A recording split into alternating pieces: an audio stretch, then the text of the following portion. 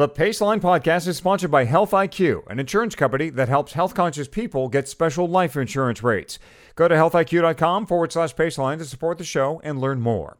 And the Paceline is supported by LAL Cycling. The coast is calling. LAL's shore collection embodies the spirit and style of the California coast. All LAL products are crafted right here in Southern California for shipment worldwide. Now on to the show.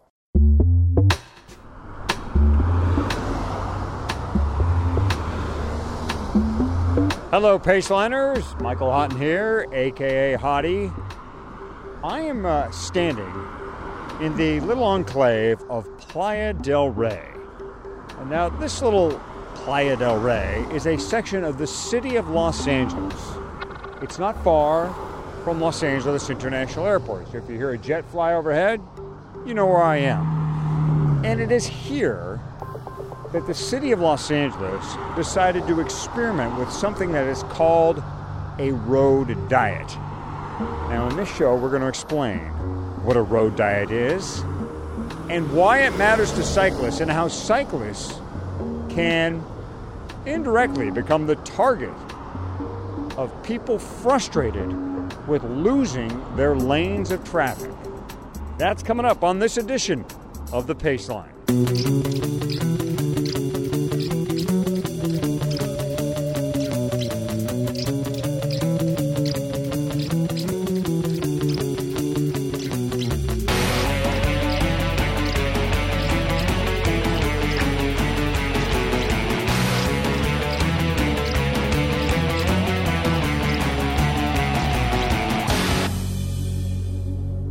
The Paceline, the podcast on two wheels, and it is episode number 77. It's me, Fatty. I was gone last time, but I'm happy to be back. Patrick Brady, publisher of Red Kite Prayer, and Hottie, who is frankly just quite hot. How are you guys doing? I'm fine. That's as brief. Wow. That's as brief as Patrick Brady will ever be, folks. Right there. How many words was that? I am fine. That was 3 words. Complete sentence. Pretty good. Well, I used a contraction, so actually it was only 2 words. Oh, was it I'm? Okay. That was super succinct. That's right. Hey, Patrick, guess what? This is an audio program. It's okay to use words. Oh, man. I was trying to make space for Hottie to say something. The daggers are out. I like this show already. Hey, guess what, guys? We're on Google Play, Stitcher, SoundCloud, and iTunes, and Podbean. I think we're probably on other things as well. It's frankly hard to avoid us, no matter how hard you try. Today, guys, I would like to talk about one of the taboo moments in cycling, and that's crashing. Specifically, crashing on the road. Because in my opinion, crashing on the road is a much bigger deal than crashing on mountain bikes. First question, do you guys agree? I think so. Yeah. I mean, the skidding, the tearing, the sound, I think is much worse on the road. But for some reason, I know more people who have been airlifted off a trail than off the side of the road. So... Yeah, is that our threshold for bad in cycle crashing? It's like, my worst crash happened on the road. Actually, it happened off-road. I left the road. That's a separate issue. But, it's one of those things like, well, it's personally true, but I don't want to say anything that would in some way denigrate or downplay awful crashes that people have had off-road. That does happen, and I feel badly for those folks. Absolutely. So, I think it's mostly luck of the draw. I'm not sure if that's good or bad. I'm going to leave the badness of the after effect of the crash out for a second and say why I think a road biking crash is worse. And that is, at least my experience is, I'm truly JRA, just riding along, and then suddenly I'm sliding. I have no indication that the crash is going to happen. It's just bam, I'm down. And that is in fact what happened to me earlier this week. It was a beautiful early morning ride. I was supposed to be doing 3.5 hours of riding per Jonathan Votter's personal friend of mine. And and coming down from the summit of the Alpine Loop, as it's called, American Fork Canyon, after 1 mile of descending, there is a hairpin, a left-facing hairpin, which we all call Hamilton Falls, because there is a really famous picture of Tyler Hamilton crashing at that point in the Tour of Utah. And it had rained the night before, but I saw my wife and another guy who was descending at the same time, not on the same ride as us, just riding at the same time. They got around it just fine, and I stopped worrying about it. And sort of, I didn't fly through the apex of it, but I took it at reasonable pace. And then I was on my left hip. Just without even knowing that I was falling, I was just bam, down. And I gotta tell you, the moment after a crash can be so freaky, especially when you are just a couple of weeks from the race you've been training for 7 months. You mean that moment of you've got to be kidding me? For me, it's not even the you've got to be kidding me. It is the awareness that after a crash, it takes a minute before all of the injuries really register in your brain. Yeah. I have a very vivid recollection of coming down a road in France, and the guy, a couple hundred yards ahead of me going down, and he tried to get up claiming that he was okay and to finish the ride in spite of the fact that he had a compound fracture in his femur. You just don't know how bad you're hurt when you crash. But I knew about that, and I thought, collarbone. I've for sure broken my collarbone or something. And in fact, I hadn't. I was okay except for a really good-sized raspberry on my left hip and, some road rash on my elbow. And any equipment damage? Completely destroyed a nice set of Rafa bib shorts. Oh, no. Yeah. I was wearing these shorts because I was out on, like I said, a 3.5 hour ride. And so I intentionally got out my most expensive, nicest race shorts for a long ride because they are super comfortable, love the chamois, blah, blah, blah. That's what you do. It's what I do. It's what I did. And, I don't get free stuff like you guys do. I pay for my bib shorts. And that was, as soon as I stood up and saw this, I was like, wow, there goes $300. That's how much they cost, right? Super, super painful. It just, oh man, they're ruined. And that's actually one thing that I wanted to bring up is I went to the Rafa site. I was going to buy myself another pair of the same shorts because I love them. They're the Rafa Pro bib shorts. Really like them. Hey, free ad, guys. And I saw that Rafa has a crash repair program, a free crash repair program. So I haven't done this yet. I haven't put them in the envelope and shipped them off. But as far as I can tell, I'm going to send these bibs back, and they're going to come back in usable shape. I'm not sure whether they patch them or replace a panel or just panels. Stitch them up. When that stuff returns to people, you can't tell that it was ever damaged in the first place. They do a stellar job. Wow. So that costs them a little bit, but that's going to move me from being a hey, I like these shorts to hey, I like this company category. Yeah, that's awesome. So, well, they recognize that, they're making a premium product. People pay a premium price for it. And, people want to feel like the company's really backing them up in some way. And so, yeah, a move like that instills just the kind of loyalty that you just exhibited. Yeah. So, I don't know. As far as the answer to did I destroy or ruin any other equipment? No. This was on and I've talked about this bike, my new bike before, my Felt FR1 rode with disc brakes.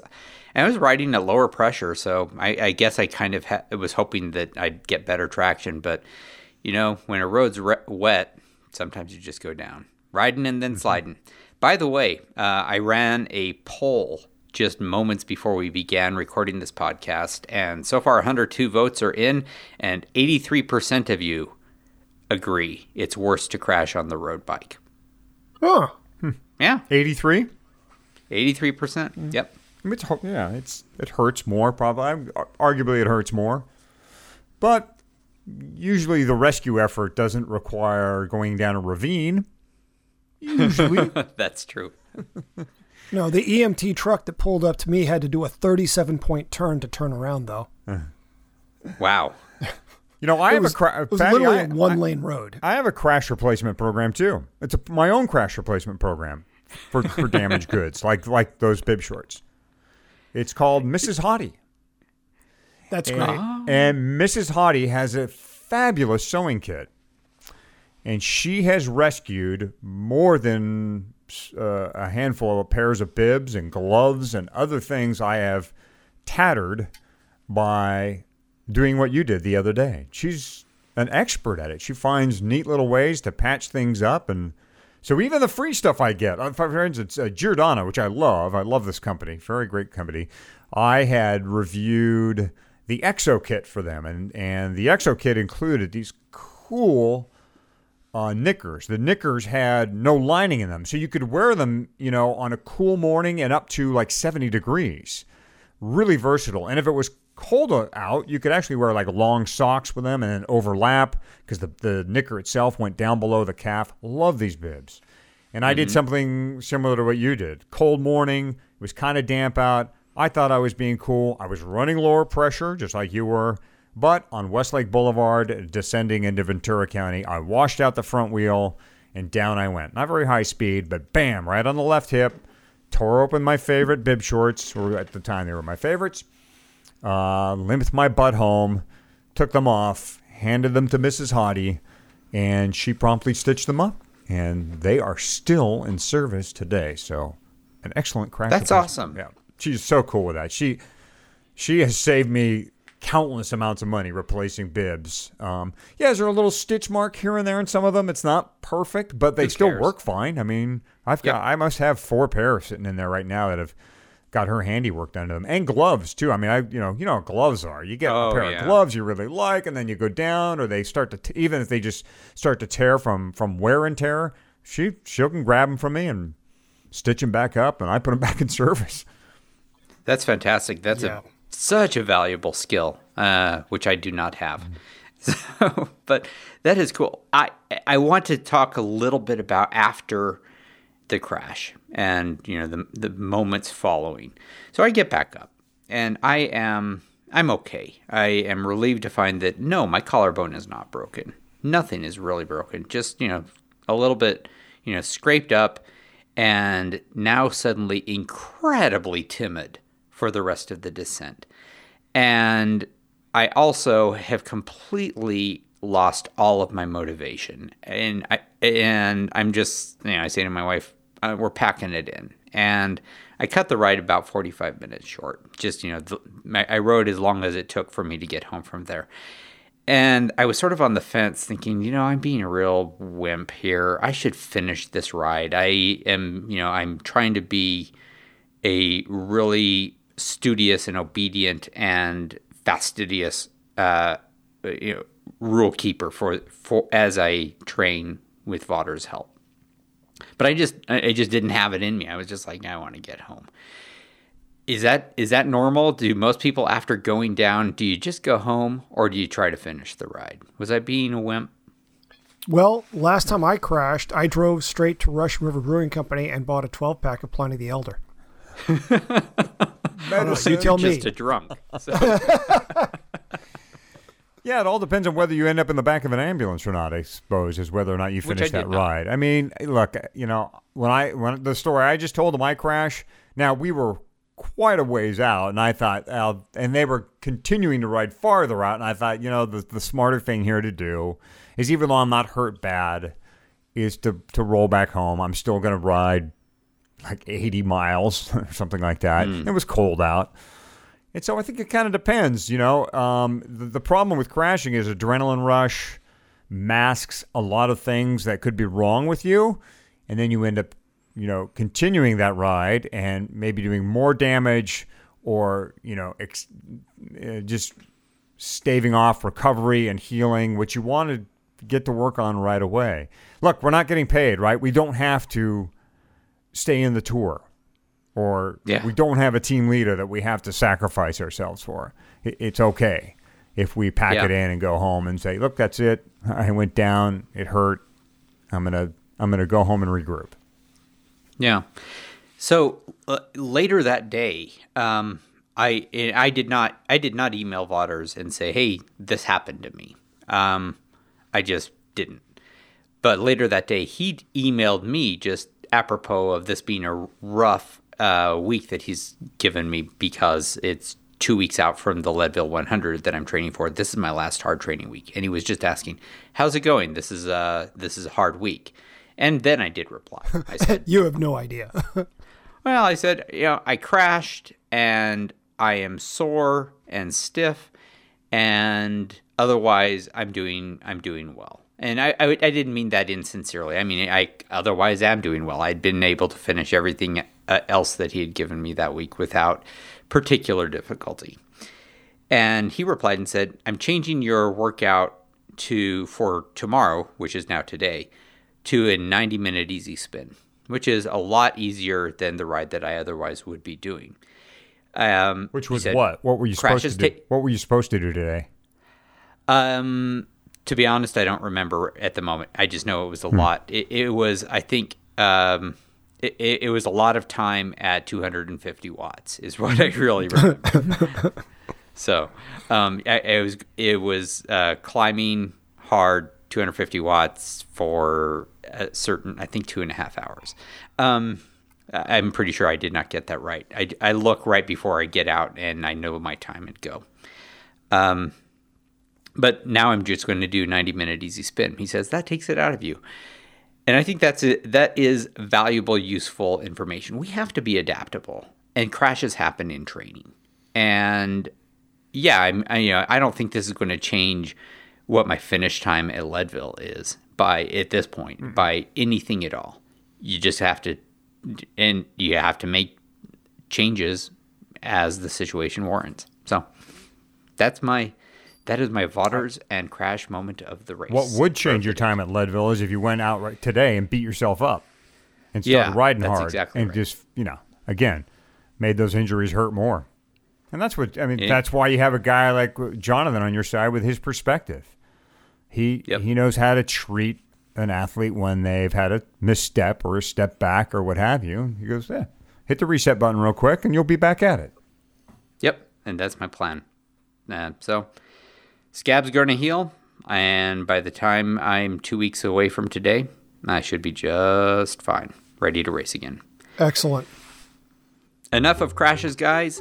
Next up, we're going to talk about diet, but not the kind that you're thinking of, here on the Paceline. The performances of my rivals have pushed me harder than ever before, so I want to pay tribute to all the riders for their sportsmanship over the last 3 weeks.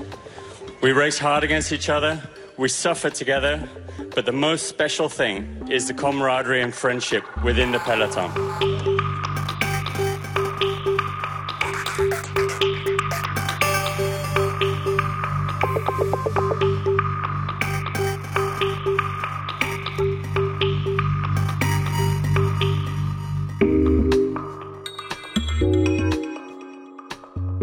We've been talking about Health IQ and how they are helping people to source better rates on life insurance.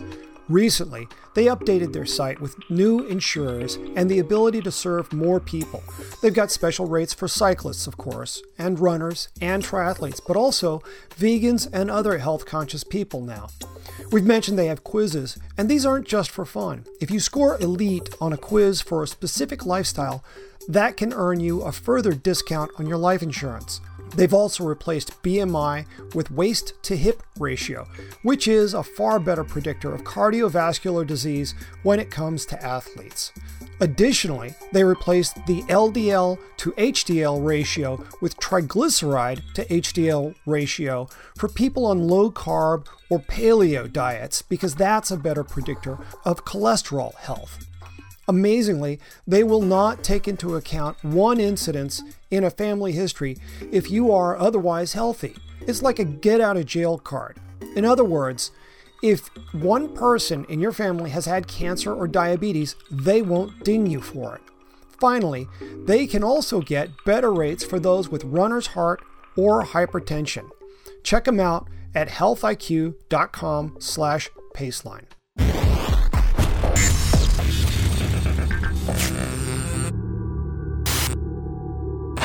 Patrick, Hottie, Fatty, we're on the Paceline, and we're going to talk about the road diet. And I got to be honest, I've got this written down on my show notes here, and I have no idea what we are even talking about. What is a road diet? Yeah. And this is some fancy new LA-based kind of no carb, high carb, low carb, what? It's high tar. Yeah, sort of. It's not just LA based too. This goes on all over the place, all over the world probably.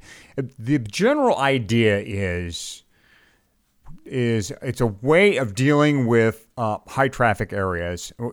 One concept is that if a community wants to move traffic out of their area, or if they want to deal with a high volume of traffic or speeding in the area, instead of accommodating the cars, you frustrate them by taking away lanes, taking away parking in some cases, and adding more pedestrian-friendly environments and, obviously, bike lanes as well.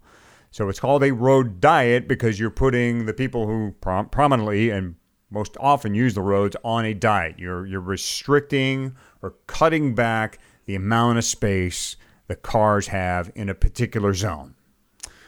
Now, this can work with great success at times. I mean, you can obviously increase foot traffic and do a lot of cool things. Ciclovia is kind of born around the road diet. They actually eliminate cars for a day or two and allow the bikes and the walkers to take over. Road diet, though, on a government planning sense, is permanent or can be permanent. And this has been something that has been experimented with now for the last few weeks, at least in my neighborhood, the last few weeks, in Los Angeles, the most car-centric community on the planet. What happened was the city of LA was sued by a couple of families, some kids who were trying to cross a busy street called Vista Del Mar, which runs parallel to the coast right near LAX, had been killed trying to cross the street. Lots of people park on the non-beach side of the street and then play Frogger with their lives as they run across the busy Vista Del Mar. Now, Vista Del Mar is a thoroughfare. It's damn near a highway for folks who live down where Patrick used to live, in an area called the South Bay. And they use this road to get up to, say, for instance, Culver City or Beverly Hills or points north of them. It's very busy. It's 2 lanes in each direction. So in part to deal with the danger that was going on there and the speeds, the high speeds in that area, the city of LA decided that they would take away lanes on Vista Del Mar, effectively putting that street and those drivers who use that street on a road diet. In addition, they also reduced lanes on a couple of connector streets to Vista Del Mar, and they've also narrowed or taken lanes away on a very popular boulevard that a lot of people will know, Venice Boulevard. They've done this as Venice approaches the beach area. They've taken away lanes there and added protected bike lanes in that zone. But Vista Del Mar became a real focal point for this road diet because commuters were claiming that by reducing the lanes from 2 in each direction to 1 in each direction, their commutes had jumped by 30 minutes to an hour each way. And doing that in Los Angeles is paramount to a criminal offense. You start adding commute times to an already disastrous situation, and you are asking for political hell. And the councilman who was behind this road diet, he heard about it right away. People were not happy, and it became the subject of protest and talk show hosts showing up and screaming and yelling. There was talk of a recall. Yeah, there was talk of a recall. The councilman's name was Mike Bonin, and this is his district here where this happened. So the road diet, at least on Vista Del Mar, had been going on for, I think, a couple of months. And finally, just this week, I guess Bonnet had heard enough and had found somewhat of a solution, too, to get people to stop parking on the non-beach side of the street by finding some parking on, some beach parking lots closer to the beach. And he has announced now that the road diet, at least on this popular beach thoroughfare, will be gone. He made that announcement on his Facebook page, so not really a press conference. But here's what he said regarding getting rid of the road diet. Now, there's no precise science and there's no single toolkit to guide us on how to make our neighborhood streets safe. It involves trying new things, it involves taking some risks, and it involves making tough decisions. I've never been afraid to do that, and I don't think I'd be a very good public official if I were. But I also wouldn't be a very good public official if I didn't listen to my constituents, if I didn't acknowledge when I made a mistake, and if I didn't try to fix those mistakes. And that is what I'm doing today. For those of you who have been inconvenienced over the past couple months by traffic gridlock, for those of you who've been late to work, and for those of you who've missed bedtime with your toddler, I am sorry. We are doing our best to make this right. I can't promise that the city's efforts to improve road safety won't have any impact on your commutes. Speed kills, and we need to slow down in certain areas to save lives. But the level of gridlock created by Vista Del Mar was unacceptable, and thanks to Supervisor Janice Hahn, it was unnecessary, and now we have an alternative. Now, Janice Hahn was the supervisor that helped Councilman Bonin find the parking necessary to deal with the situation where people were parking on the non-beach side and trying to cross the street. Why does a cycling show care about this issue?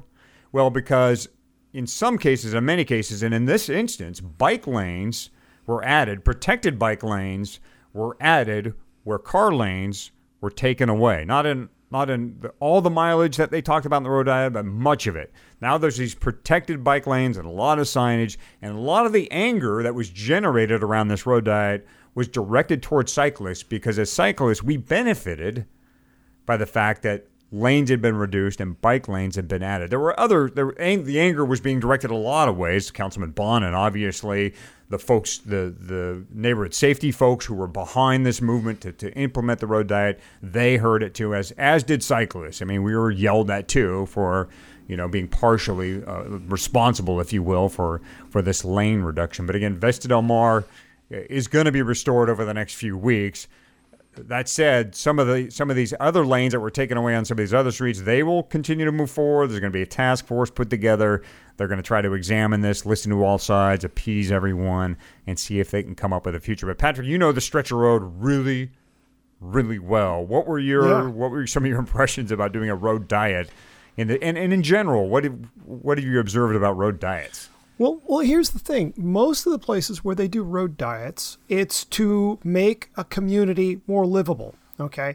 They've done them in such a way that commute times aren't affected, that just as much traffic manages to get through, but it makes it easier for pedestrians to, leave cars and go to stores, cross streets. It's easier for cyclists to get through an area, to choose to stop and, not feel like, oh, God, I got to get out of here. And so road diets, have been really effective at making areas where, shopping and dining take place more livable, more friendly. That stretch of Vista Del Mar is nothing but people parking to go to the beach. And so the first question I have for you is, this parking that was found, is this free parking, or will people be asked to pay for this parking like at Dockweiler? Yeah, it is. You're right. It's right there at Dockweiler. No, the county supervisor, Janice Hahn, is providing some free parking down there. I think what she's trying to do is... Well, that's the only way it makes any difference, right? Because people were parking on Vista Del Mar so that they could park for free. Mm-hmm. What they really need to be thinking about are some opportunities to cross, because, except for... not El Segundo, that one light there at Dockweiler, you've got two good 1 mile stretches of road where there's no safe way to cross the street. Yep. So, everybody who was parking on the east side of Vista Del Mar was taking their lives in their hands trying to get across. Mm-hmm. And certainly, drivers seeing cyclists on Vista Del Mar on Tuesday and Thursday mornings doing the new pier ride, yeah, they're going to be upset about that. And they're doubly so because you've got all these cyclists on the road when there's a bike path right there running parallel to it where cyclists could conceivably be out of the way, where for, I don't know, close to 20 years in the mornings, we did take that with the old Pure Ride. And so, but that wasn't a fast enough way to get the ride started. People wanted to hammer from the gun. And so that needed to change. Yeah. You got Strava to think about. My God, what are you going to do? Yeah, I did notice that the road diet did force that Tuesday, Thursday morning ride onto the path, at least at times. I saw some shots of those guys down there using the bike path. But that does create another issue down there for people who don't want to go as fast as a group ride wants to go, and they're trying to get by. So again, the old code of conduct there was that we rode at 16 miles an hour so that anybody who happened to be late to that ride could actually chase on. The powers that be of that ride now, take it as a badge of honor that if you're even a minute late, you're not going to catch the ride. So, there's been a change in the ethos of that ride. And, it hasn't served a lot of people well. But that spot of that entire stretch of Vista Del Mar, it was a silly place to do a road diet. And, the one thing for sure is that it's only worsened relations between drivers and cyclists. It's like, great. Right. Now they hate us even more for something that we didn't even do. Right. I mean, sign me up for that. I know. It started with a parking issue. The real problem was safety and people walking across the street. And parking, that was the real problem there. And then in the end, I think, the motorists have just got so much rage to begin with around here because it just takes forever to drive anywhere. When they see lanes taken away and suddenly cyclists are getting bike lanes, I can only imagine what they're putting together in their head. I mean, probably just crazy thoughts. And M16. Yeah. But again, like I said, Fatty, this issue is not going away here in Los Angeles or any community for that matter. There are plenty of spots in this city where they're planning more road diets. Councilman Mike Bonin himself is leaving in place some stretches of road where lanes have been reduced and protected bike lanes have been added. And again, they're going to keep looking at this issue and hope that they can, I don't know, get people to warm to the idea somehow. I don't ever see Vista Del Mar ever getting the treatment it just went through again, but.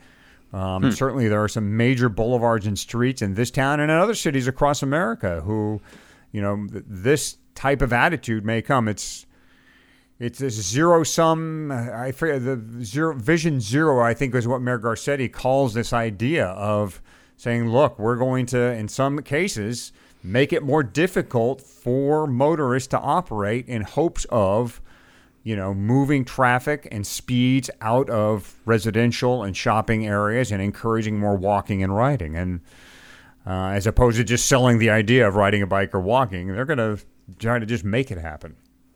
I have such a country mouse versus city mouse. If you guys could see where I ride. Even the idea of this. Map. Yeah, you should. Come visit. Is it like Beaver, Utah? Alpine has a gas station. Period. Nice. that is our entire retail district. A gas station and one of the I think there is a donut shop, which would be awesome, but the donuts aren't even that good. And there's a shave ice place during the summer. So that's pretty much, that's Alpine and that's your choices. And I have around 75 miles of single track that is carefully curated and maintained in riding distance from my house and the most amazing road biking you've ever seen. So, and T1 internet speed. So I'm doing okay. Don't buy a house here, anyone. No road diet needed in Alpine, Utah. This is my spot. Fantastic. What do you say we shift to other news? The 200th issue of Dirt Rag magazine. Certainly happier conversation there. Tell us a little bit about that, Patrick. Well, the big thing here is that, we're in an environment where independent publishers are struggling. Even big corporate publishers are struggling. The magazine industry is off in every dimension that you can name. Paper has gotten more expensive, advertising's down, readership is down because there are so many more opportunities for people to consume media. It's a difficult landscape out there, and that an independent publisher based in Pittsburgh, Pennsylvania, not exactly a publishing mecca, has managed to get to 200 issues is really cause for some concern. Not concern, celebration. And yes. I'm going to be like, dude, what is your problem? We got to take them out. That's a good thing. Oh my gosh. The thing that I especially like, of course, is because it's a cycling magazine. And I've got a soft spot for them because Maurice Tierney, the publisher, gave me my very first freelance gig. Mine too. Yeah. Excellent. Yeah. My first cycling-related freelance gig. Yes, I wrote a little piece called "I'm a Terrible Downhiller." Sounds like yours might have been more memorable than mine. I'm not going to mention what mine was about, but as it happens, I did do a piece for this 200th issue. It's an interview with Gary Fisher.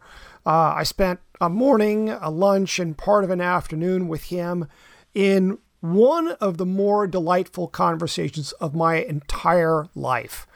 My gosh, that guy, when every now and then... He's a treasure, is what he is. Yeah, Gary Fisher is just he's a one-man fantastic institution. Human being, yeah. Every now and then I meet somebody who I think, okay, I would march into battle for this guy. He gets it. I believe in him. His logic's impeccable. His style is equally impeccable. And he's snappy dresser. Yeah, he's enjoyable to be around. He's personable. He's diplomatic. He's smart. Yes. So smart. Yes. He said he really wanted is. 29-inch wheels when they first started doing mountain bikes. That's the wheel he wanted. He was for the 29-inch wheel. They couldn't find tires. So the whole interview is about all these different ways that Gary Fisher was right all along. Yes. How the bike industry laughed at him at first, and then 5, 6, 8 years later, it's like, oh, yeah, we are going to do that now. Yeah. So it's a pretty cool piece, but they've really pulled out all the stops for the entire issue. And I would strongly encourage everyone to go out and pick up a copy of this. Even if you're not currently a mountain biker, this is just going to be a really neat magazine to read through. It's just chock full of passion and smart people. All right. Yeah, definitely pick up that issue. And not just for, but certainly, especially for the Gary Fisher interview. I'm looking forward to reading that myself. One quick extra anecdote on Gary Fisher. When a couple of years ago, I asked him to put up a prize for a World Bicycle Relief fundraiser I was doing, he volunteered to spend the day in San Francisco riding around in a bike that he would give the winner and just basically going bar hopping on bikes for an afternoon. That prize raised $30,000 in under 24 hours. People want to hang out with Gary Fisher. You can see why. Yeah. So, yeah, super interesting guy. Generous, does great things. Yeah, so I'm excited to read that one. Pick up issue number 200, folks. All right, let's move on to a couple of new grasshoppers coming up. Yeah, so this is a big change for the Grasshopper Adventure Series here in Sonoma County. Traditionally, these have always been spring events, starting somewhere between late January, early February, and running into May or June, depending on the schedule. But for the first time ever, there will be 2 events this fall. There will be an 8-hour mountain bike race at Lake Sonoma that is going to be just butt-kickingly difficult. It's a 7.2 mile loop. It's 90% single track. And in 7.2 miles, you will pick up 1,100 feet of elevation. So it's going to be crazy difficult. All of Lake Sonoma is that way. This just carves out one little piece of what people have suffered on there before. But it's an 8-hour race. So, it's going to really be something. That's September 16th. And then the weekend of October 14th and 15th, there will be the Ukiah to Ukiah Hopper. It's a 2-day event that will involve camping. You'll ride out of Ukiah off to some, as yet, to me at least, unknown camping area. All your stuff will have been transported there ahead of you. So you will have ridden your ass off doing a proper grasshopper. Get there, camp, hang out, have a good time, wake up the next morning, ride back to Ukiah, and promptly buy a coffin. I just like it when you said proper grasshopper.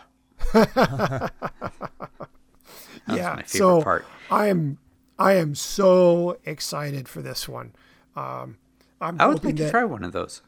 The 8-hour one sounds interesting to me. You remember when we did 24-hour races? It seems like 8 hours is what is sort of like the what have we learned from 24-hour races, right? 8 hours is long enough. We've all agreed, I think, that 8 hours is challenging and a good test of your endurance, but not just painfully dumb. Now that's not nice. Not just so painful, right? I've done more 24 hours probably than most people, so I get to say that it is just. I mean, it's hard and it is really in a lot of ways masochistic, and I've ruined my wrists because of 24-hour racing. But yeah, well, I don't know. 8 hours. 8 hours, awesome. One of the other neat things about this is that one of the things that a lot of people really liked about the 24-hour format was doing team stuff, 2-person or 3-person. And that will be one of the options here, is that you can do it solo, 2-person co-ed, 2-person men, 2-person women, 3-person men, 3-person co-ed, et cetera, et cetera. So there will be all sorts of ways that you can slice and or dice this. Fantastic. And I think there was one more that you wanted to point out, and that is a little shout out for Buddy Pegs Takes the Lead. Yeah. So my Paceline pick a couple weeks ago was this Kickstarter for yet another independent publisher, the people, Scott and Janine Fitzgerald, who put out B is for Bicycle. And their Kickstarter funded. And I am really psyched for them. So sometime this fall, in time for Christmas, there will be another kid's book about bicycles out. I have no idea what Buddy Pegs Takes the Lead really means. It's going to be a story about 2 dogs, if I recall correctly, 2 dogs who own a bike shop. And so, I'm in. I don't really care what the plot is. It's a book for kids. It's got drawings of animals running a bike shop. What more do you really need? I need to know what that title means. Then buy a book. Is it 2 guys both named Pegs? They're these buddies named Peg? And I don't know. No idea. Probably Okay. not, since that seems a little bit absurd. Probably not. But, it's a kid's book. Sometimes absurdity rules. All right. Guys, if you need us to workshop your title for you, just let us know. You got the money? Bring on the Paceline guys. We'll fix it for you. We're awesome at that. Oh, yeah. One last little thing. And Hadi, this one is for you. We've been zaprootering just the heck out of the Sagan versus Cavendish crash. Yeah. The debacle. Do we know more? Is there more information on that? Certainly is. We all love video now, don't we? YouTube this, folks. YouTube the Cavendish crash and put the word drainage or drainage ditch in there, drainage cover. You're going to find a video out there now. And it's the same race video we've all kind of been looking at it, but someone's really decided to focus in on what happened to Mark Cavendish's front wheel just prior to him going into or getting next to Peter Sagan. And it certainly does look like Cavendish's front wheel slammed through a drain cover. One of those grates that we all try to avoid as we're riding down the road or if we're in the gutter, right? You point them out if you're on the lead. Yep. It certainly looks like his front wheel first, as he was coming up alongside Sagan, I should say, banged into one of these drainage covers, and then he went into Sagan, and then Sagan reacted by protecting himself with that right elbow. Not the other way around, not Sagan elbowing Cav down, but Cav coming into him because Cav had ridden over a grate. Some other industrious people have gone to Google Maps and Street View and found the exact point where Cav started to go down, and sure enough, there are drain covers. In fact, there are a series of drain covers down the right side of that road on stage 4.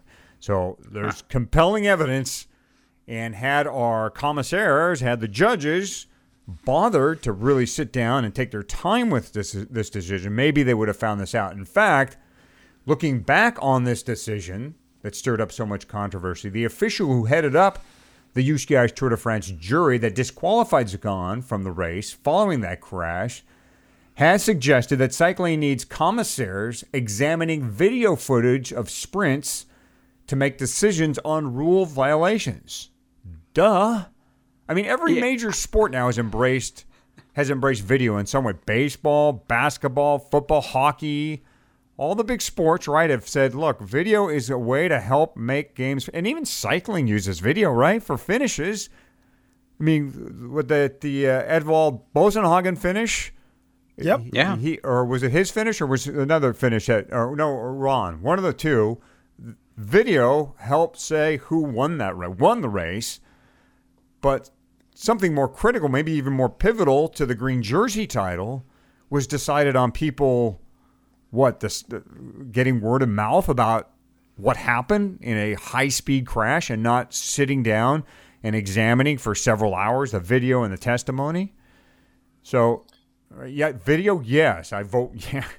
Look at video before you disqualify somebody of any importance, let alone the world champion, but of any importance in the race. They deserve that. If there's video of it, let's have a look at it. Let's take a real long look at this. Yeah, if you're going to send somebody home, you better be right. Mm-hmm. And it's just would have been nice. I mean, the jury, the court of public opinion was swaying against the jury in this case by a long shot, and now the video evidence is just another stamp on that, saying, boom, I mean, you got to do better than this.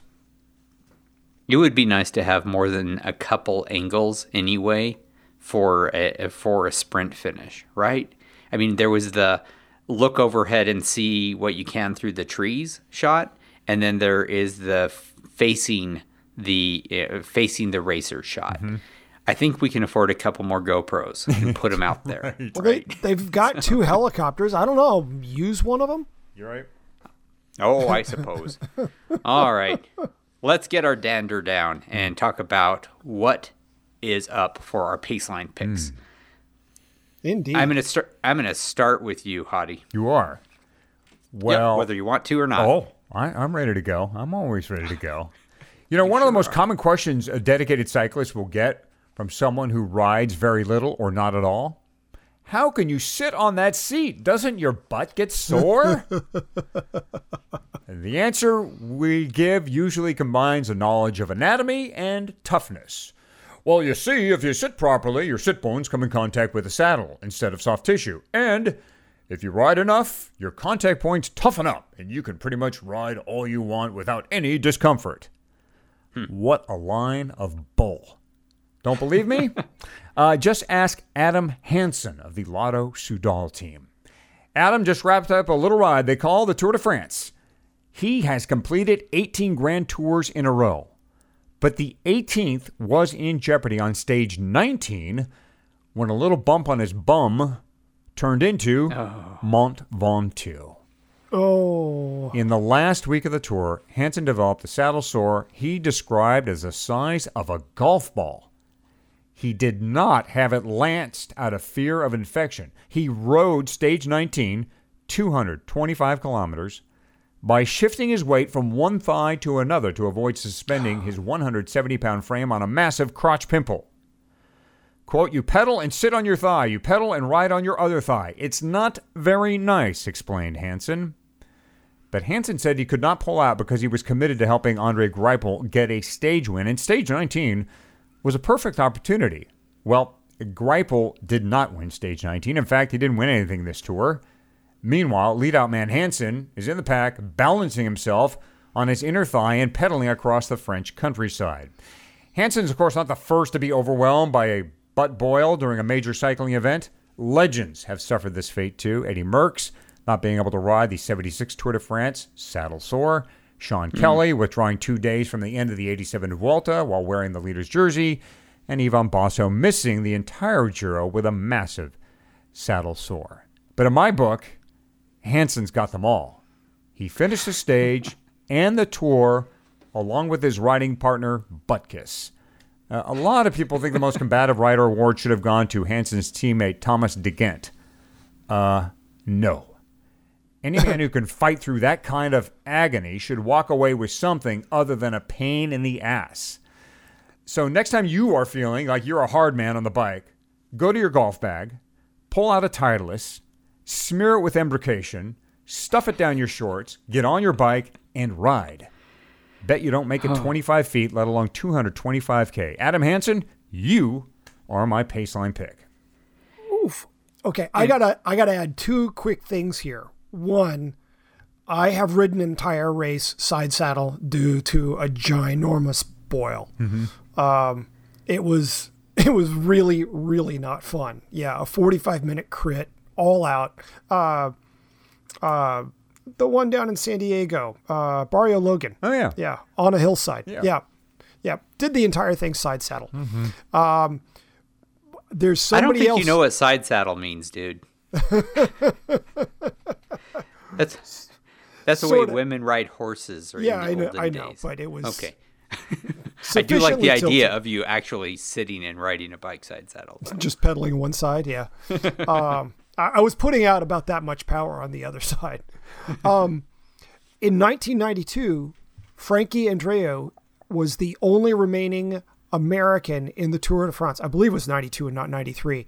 He was the one remaining American in the Tour, and he had a ginormous boil himself, and they cut a hole in his saddle so that he could finish the race. Yeah. Yeah. Ouch. Mercy. Ouch. Yeah. Yeah. You know, I bet there is not a single Paceline listener who is not aware of his behind right now. Everyone's squirming in their seats because of We're us. all going, oh, that was nice. Yay, Paceline for the win. Nice one, Hottie. Nice one. How about you, Patrick? What you got? So, I guess confessions are in order. I have ADD. I learned this last fall because we came to understand that my son, Philip, is ADHD. I may have the H part, but when you ride a bike, I don't know, 8 or 12 or 14 hours in a week, it's kind of hard to get a handle on that part. But one thing that has been interesting to me is that Specialized formed a nonprofit, the Specialized Foundation, that has actually been funding studies on ADHD and how exercise can help temper or eliminate the need for medication.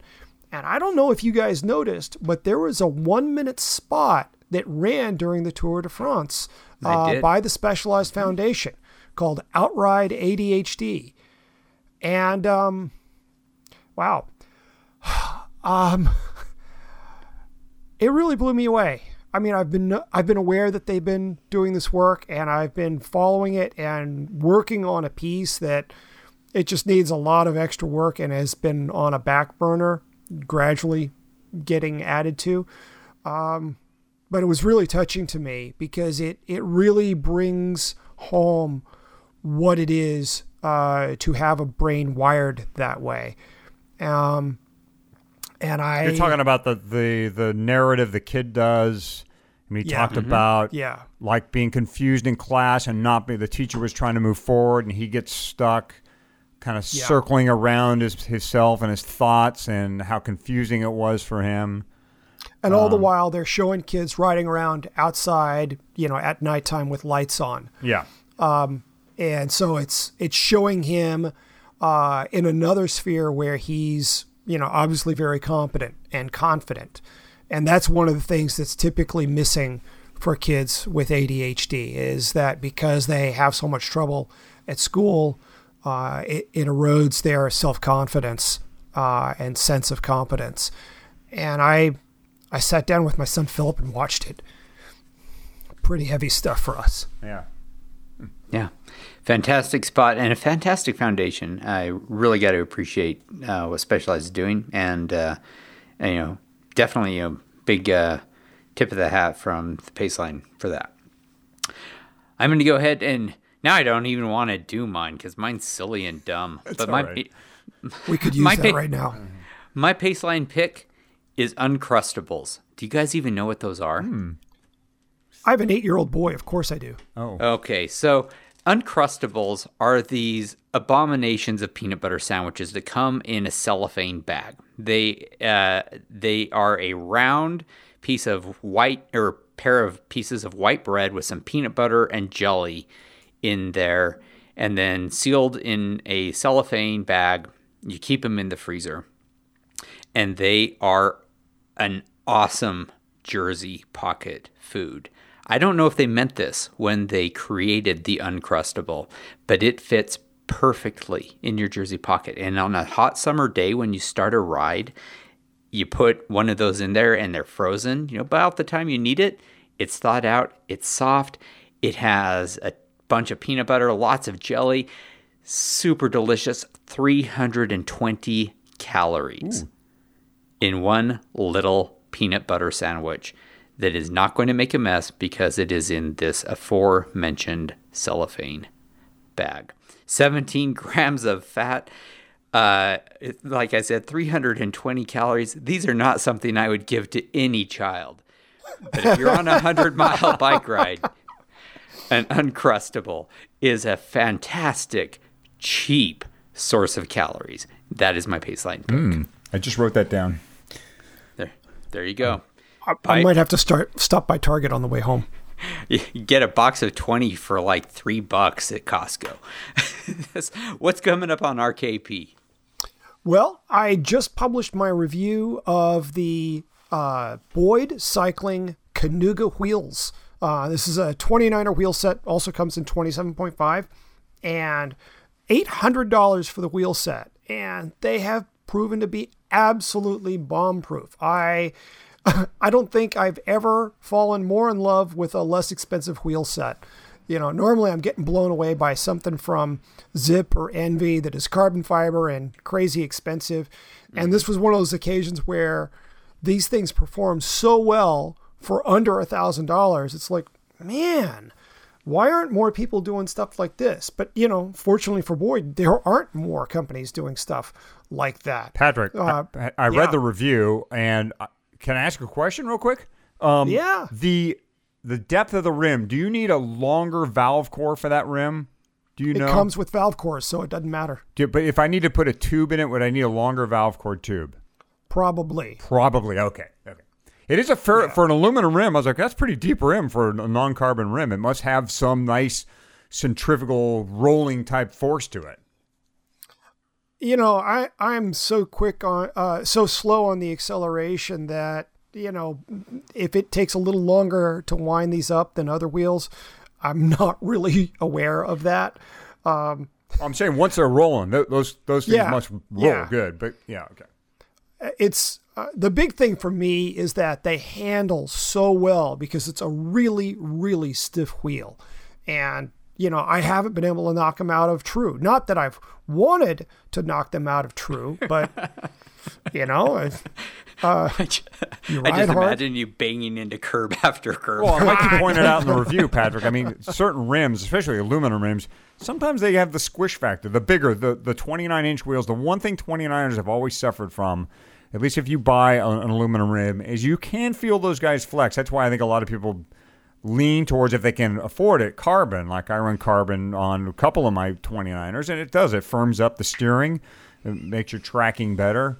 But it's nice to hear that somebody has kind of cracked that nut. Like, no, you can build a lower price aluminum rim that keep it stiff and make it handle and track properly. Yeah, yeah. So, and these really that flex that you talk about, it's been something that I've disliked as well because it affects the bike's handling in turns, and I'm not getting that from these wheels. So, Sweet. Also the new BOA equipped Shimano shoes, the RC9 and the XC9. My review of those is up, but probably more interesting to most folks, my review of the Allied Cycle Works Alpha All Road has gone live, and that's certainly been getting some attention. I'm in love with this bike, man. I called it a Swiss Army bike. It does almost everything you would need. The one thing I it's not really completely equipped for is super gnarly single track, but I could get my garage to 2 bikes, this and a mountain bike. I could conceivably do that. I don't wish to sell my other bikes, but this is one bike that could do everything except what a full suspension mountain bike does. I'm going to add one more thing for the recommendation, Patrick, and that is I am going to be putting out the first episode of the Paceline Tandem. And if you're already subscribed to the Paceline, you're going to get it automatically. What it is something like what I did back when I did the Fatty Cast, long form one-on-one interviews. And this first one, well, I'm going to leave it as a little bit of a surprise. It's not someone you've heard of before, but it's a before and after of doing the Great Divide Race. I think you're going to find it to be a very interesting conversation. So look for that. Just subscribe to the Paceline. You'll get it automatically. And I think we're going to go ahead and say that is it for this episode. Thanks everyone for listening. Once again, if you have not subscribed, make sure you do. Rate us and review us in all the places that you normally would. Let us know what you think. For Huddy and Patrick, I'm Fatty. I can't say our names, and you've been listening to the Paceline. Oh, apparently I have not turned off my ringer. Let's start this. For reals, we start this over. I'm keeping all of this, point. Of course you are. You're going to haunt us with this.